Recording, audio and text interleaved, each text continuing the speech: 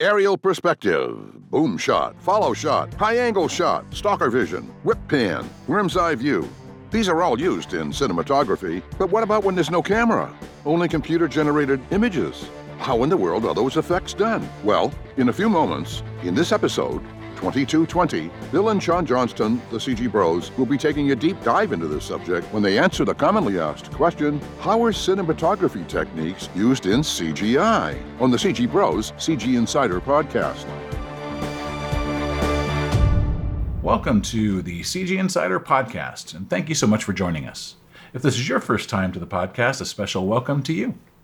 In today's episode of the CG Insider, we'll be answering another great question submitted to our Ask Us Anything page at thecgbros.com by Helena B., all the way from Turin, Italy. Wow. And Helena asks, how are cinematography techniques used in CGI?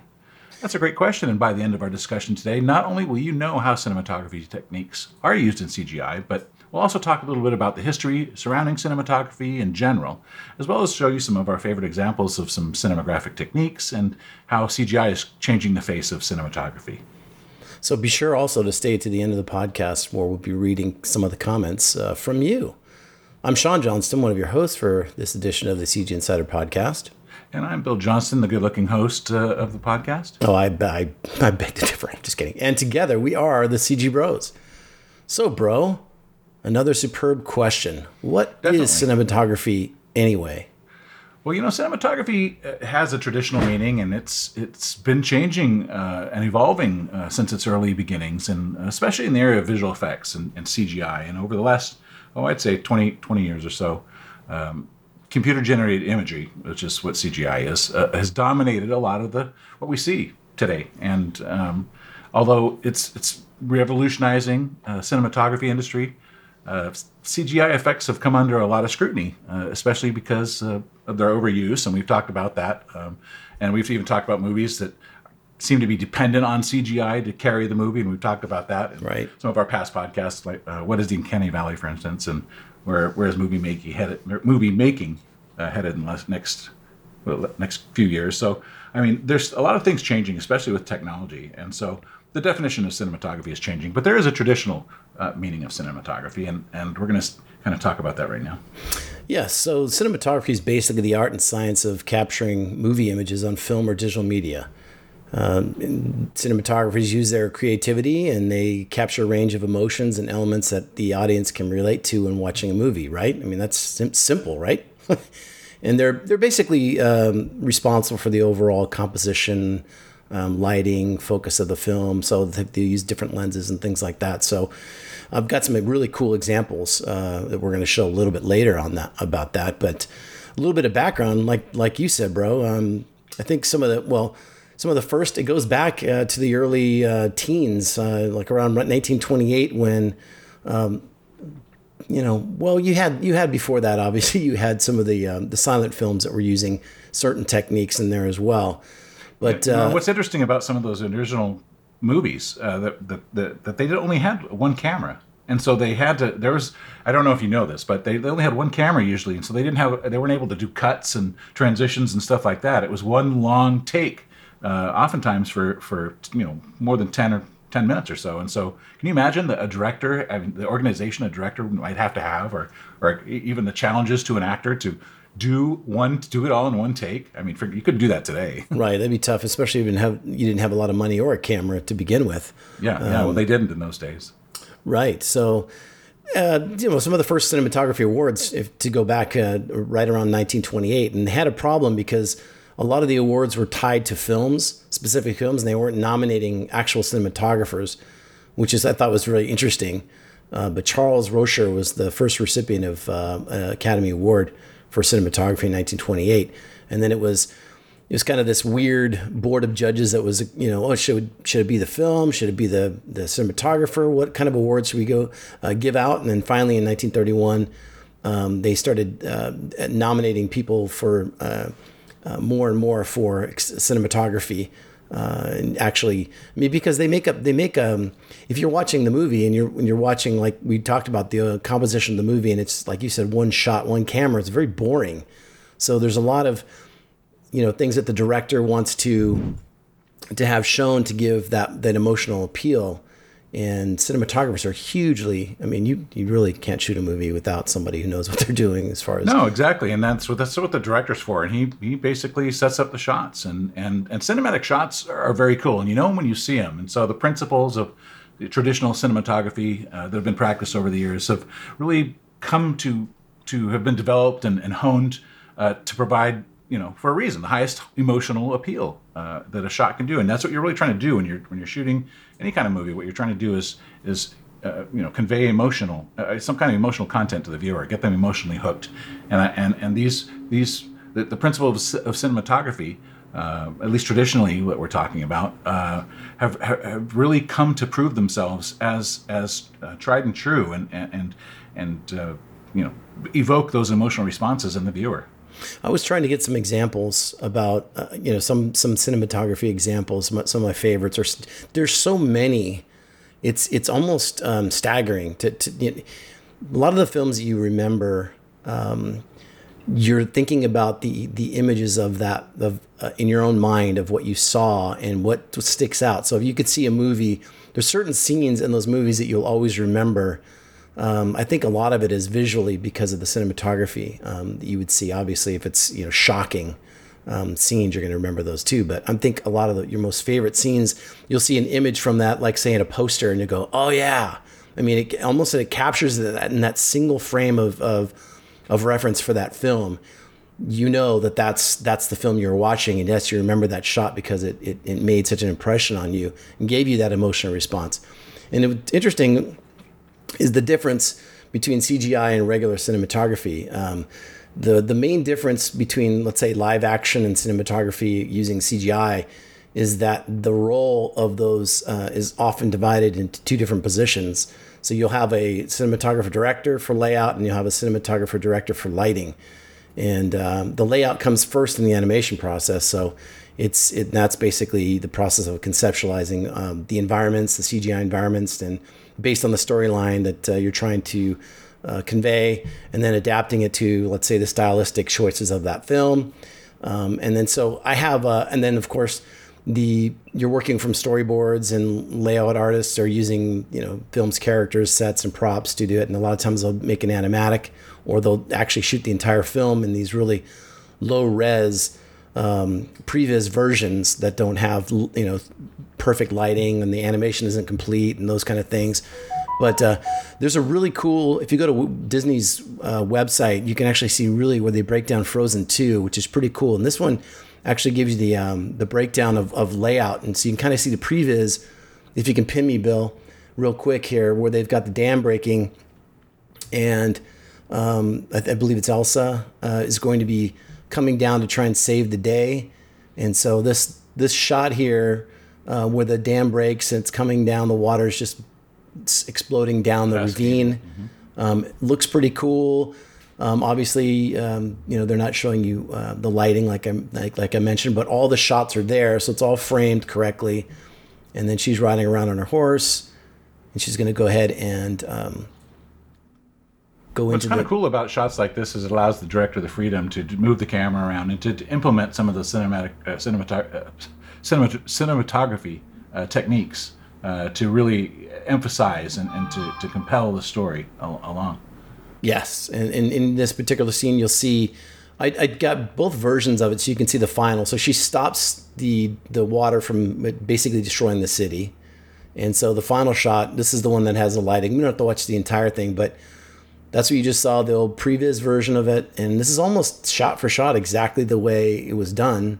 They added a few extra moments here and there, but I think overall it's really interesting how they broke that down. And you can go to their website, like I said, and you can see how they do the lighting for different shots and how they do basically the process that's involved with cinematography in their films. Yeah, and I think CGI really came into its own. We've talked about this when Jurassic Park was brought in. I mean, the bar was set really high with that movie, and everything kind of really changed in the industry at that point. And at least is how we mix live action and animatronics and CGI and bring them all together. And that movie was the first one to really kind of bring all that stuff seamlessly together alongside actors, which had really never been done before. I mean, seamlessly. I mean, I'm going to use that in quotes, but the techniques we're talking about have primarily to do with how lighting, as you said, how mood is set, and how the contrast between light and dark is conveyed, and of course how the camera is used, and that's transferring those techniques into the world of CG is a really challenging thing, because in the world of CG you can it's not a physical world, so you can really have your characters and your lights and your camera. Well, maybe not your characters, but you can. Yeah, you can. Your lights and your cameras do anything that's even physically impossible, and that I think is where things break down. I mean, I remember, Sean, when in the early days when we were just getting going, it was considered really cool to break all these cinematography rules, these cinematic rules. Did I just say that? Yeah.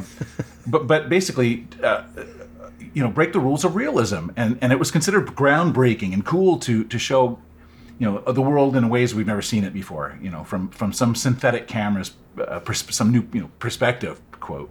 But for me, it just, and I think for everybody, it became kind of uninteresting, like you said, and tiresome, and sometimes it even watching it makes me sick to my stomach, I'll say, but.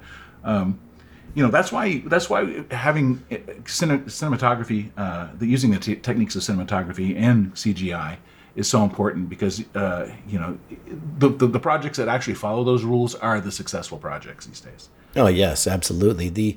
The other thing is the considerations you're going to be thinking about as in CGI as well is what lens to use, because you can duplicate lenses, real world lenses in your packages like Maya and Max and things like Blender. So you'll act, you ask yourself, what kind of camera move in this particular animated scene is going to express the right feeling and emotion, and then how do you cut those shots together? So, and then is this traditional, using the traditional camera moves like a dolly and a pan and rack focus and stuff like that. It's all, but that's all physically based cameras, and I think that's part of making anything that you're seeing, at least a cinematic work, real.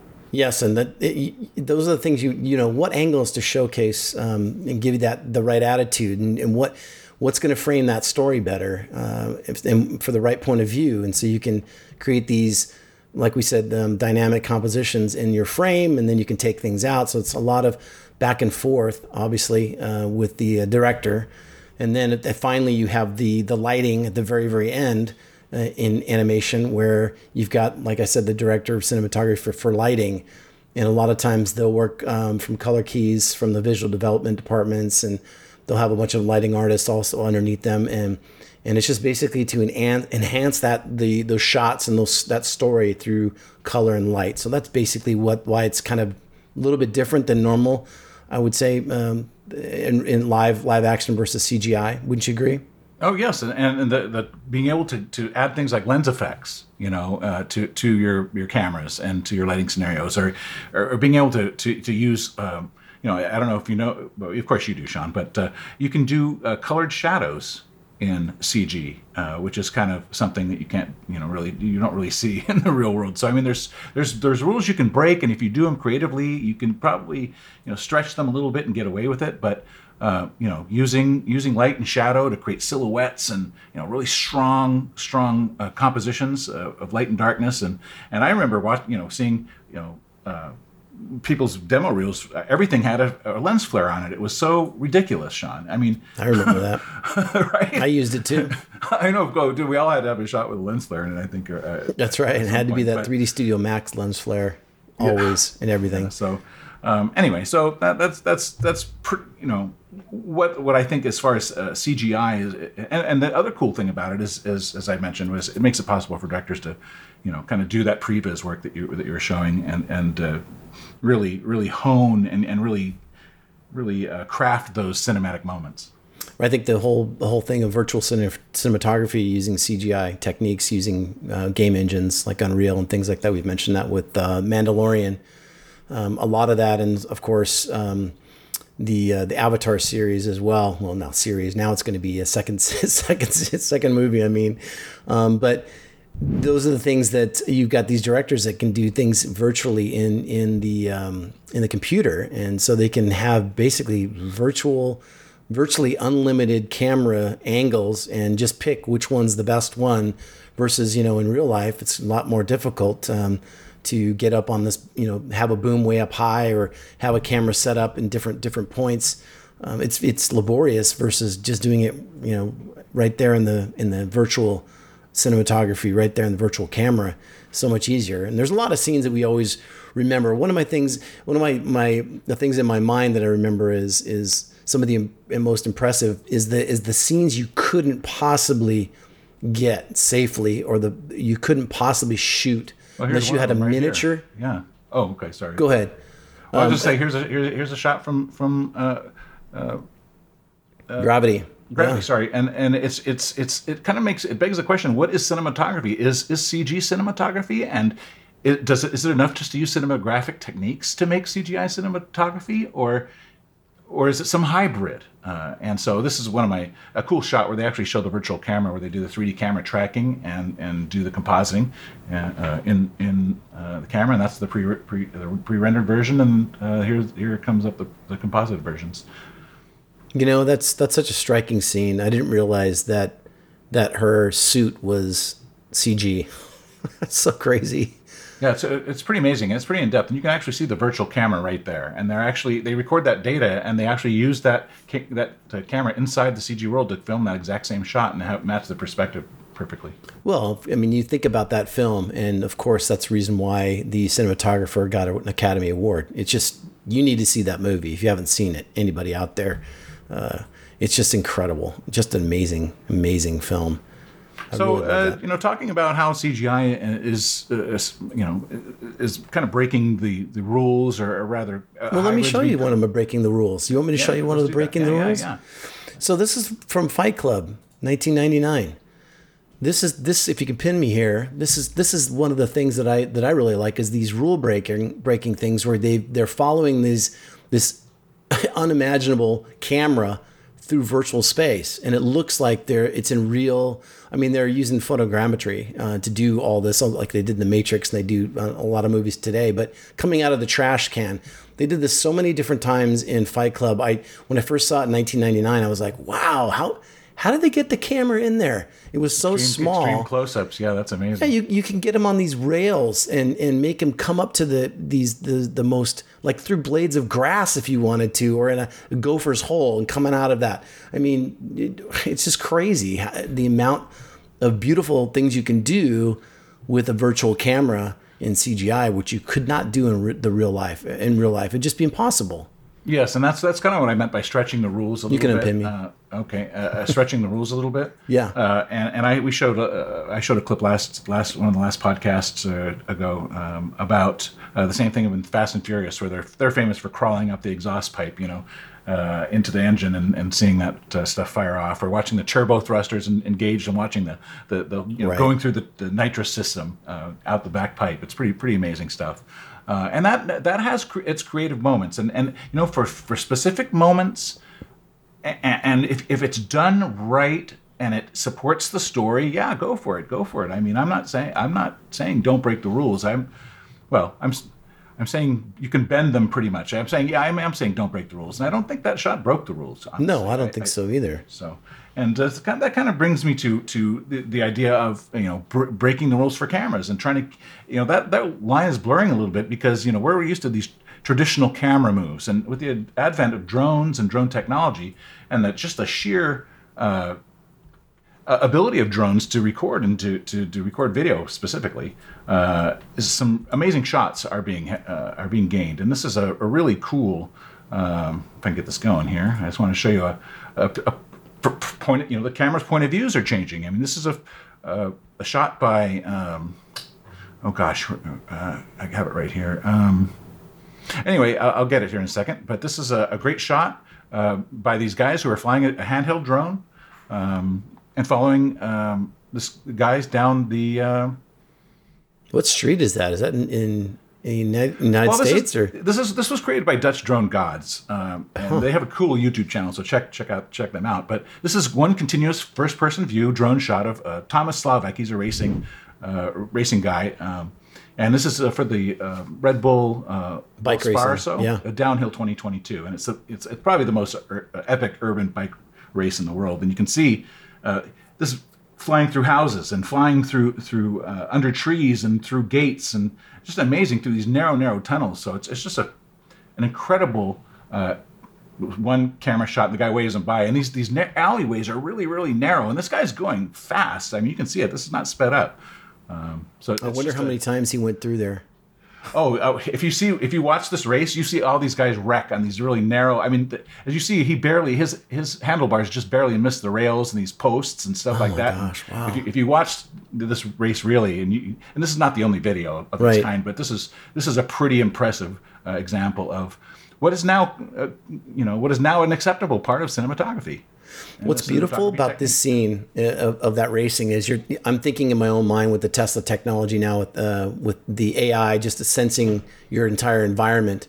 So you basically have these drones with these high-end in the future cameras that can look at the scene that you're going through, fly through there, recognize everything that's there, and then just basically come back to and it maps everything out, and you basically come right back to your computer and you plot out the entire thing again, or scene, and you just have them fly and do that exactly the way it's supposed to be, based on the computer, obviously tracking everything and making sure that it follows that exact shot for shot. Just amazing. Yeah, that's pretty cool. It is pretty amazing, and I have to say, there he's still going. Let me turn him off.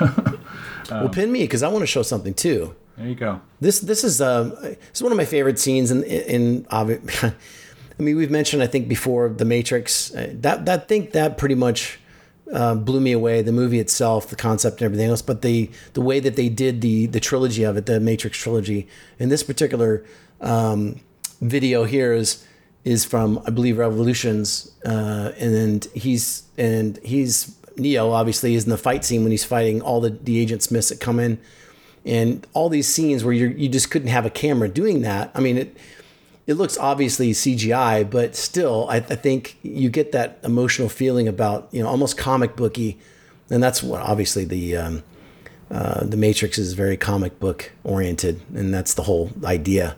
That's a cinematic. Speeding up and slowing down of time is a very interesting. I like the whole slowing down, and you see that a lot in video games as well. Well, they'll do that exact thing for moments to give you that emotional impact when they do cutscenes or something else. When you're killing the enemy, they'll do that cinematography trick where they'll slow it down so you can kind of that time warp, and you get more impact. Well, you can't. I'll tell you, with the slow motion, you can't. It takes a lot more resolution, and you can't, cover it up with motion blur. Right, because you can see everything. That's true. That's true. Yeah, this is one of my favorite scenes. It's a sweet scene. I love that. The other one is, I thought one of my favorite for complete CGI movie was Ratatouille in 2007. I think that was one of my favorites. This scene, if you can keep me pinned, is the one where I believe it's Ego is eating Ratatouille for the first time, and in this scene here, I really love this shot. This shot is probably one of my favorites when he eats this thing and gets transported back to his childhood. Yeah, but the whole framing of it is just it's just, I mean, how would you do that in non-CGI? I don't think it's possible to do it. It's just beautiful shot. I love that. It's one of my favorite. And there's also other video games you'd see, like Uncharted series for video games using cinematics. That's a huge thing now.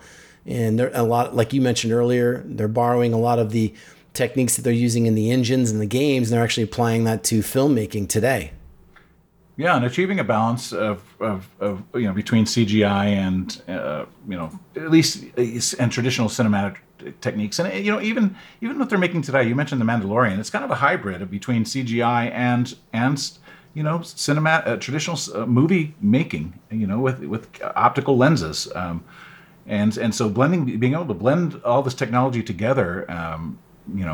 Whether it's CGI or practical effects, it's important to make sure that it's the movie and the theme of the movie and the characters are supported and not ruined by them. Which has happened so many times in the past. Exactly.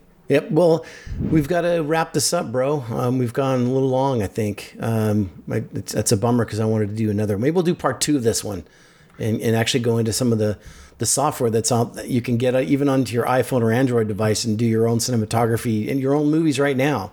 I'd just make a mention, and we're not supported by them, but check out Hollywood Camera Work. That's where that's where I learned a lot of how to operate cameras and traditional cinematography and CG. So it's CG. What is it? Hollywood Camera Work. Yep. There's also software, Filmic Pro. Go there, Filmic Pro. You can use it's an Android and iPhone app, and it's got a lot of really cool features that you can use right there. So let's go to the mailbag testimonials. Actually, I love these. These are from producers that have fans and producers, and this particular comment is from Satoshi Kashimoto.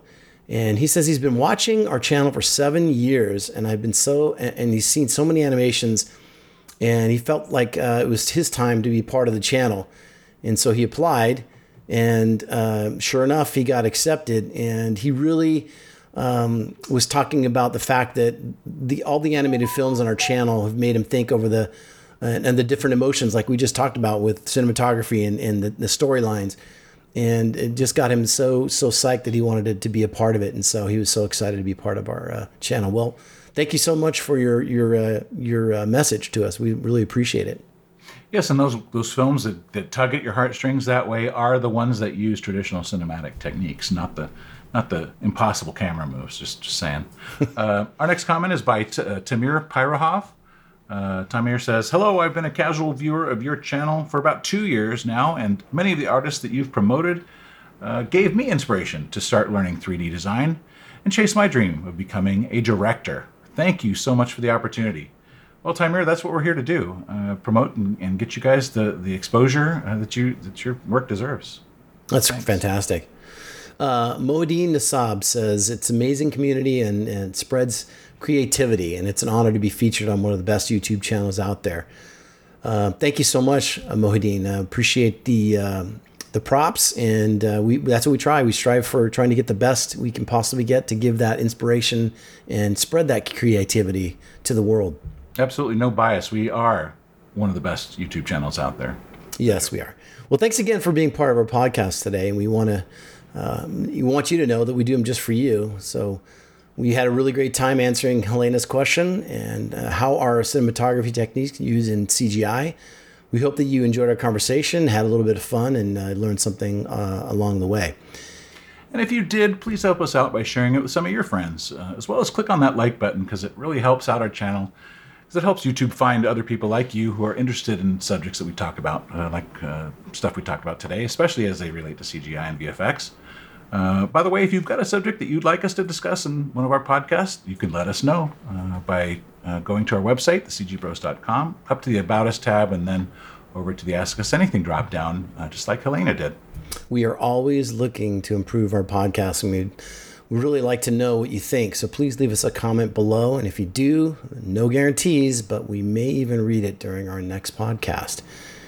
Just in case you didn't know, we bring you a new edition of the CG Insider right here every week, where we discuss things having to do with computer graphics, CGI animation, and digital VFX, as well as other related and interesting topics. So be sure to check out our YouTube channel as well for your front row seat for some amazing and some really heartwarming state-of-the-art CGI short film entertainment, as well as some pretty insightful VFX breakdowns and behind the scenes and making ofs that you'll find really interesting, created by some of the most talented new media producers and VFX studios out there today. We'd love to see you here again for next week's podcast, where we'll be answering another great fan question: how is CGI used in 3D printing? You know, that's going to be a really interesting subject. Do you think this one will surprise you? I think it will. They all surprise me at some level. Okay, see you next week. Well, that's it for today. We hope you've enjoyed the CG Bros answer to the question, how are cinematography techniques used in CGI? Thanks for being with us. If you watched us on YouTube and you enjoyed the experience, please give us a thumbs up. Be sure to leave a comment too, because we might share it on a future podcast and give you a personal shout out by name. If you're not yet following us on our channel, please hit the subscribe button. Subscribing is free, and ring the bell so you'll be notified when we post our next podcast. Also, please share the video with your friends on social media. If you're listening to us on our audio-only version, please leave a comment. Oh, and don't forget to tell all your friends that they, too, can enjoy the audio-only version on Spotify, Apple Podcasts, Google Podcasts, iHeartRadio, Amazon Music, Audible.com, Samsung Podcast, and Stitcher. If you're listening to us on Spotify, you can share the podcast to Facebook, Twitter, and Tumblr with the share link. That's the circle with the 3 dots in it. Here's a free bonus. If you'd like even more insider information delivered right to your inbox, subscribe to our free CG Insider monthly newsletter. Go to our website, cgbros.com, and sign up. Follow us on Facebook, Twitter, Pinterest, Tumblr, and Instagram. And be sure not to miss the next episode when the CG Bros will answer the question, how is CGI used in 3D printing? This has been episode 2220 of the CG Bros CG Insider Podcast. See you next time.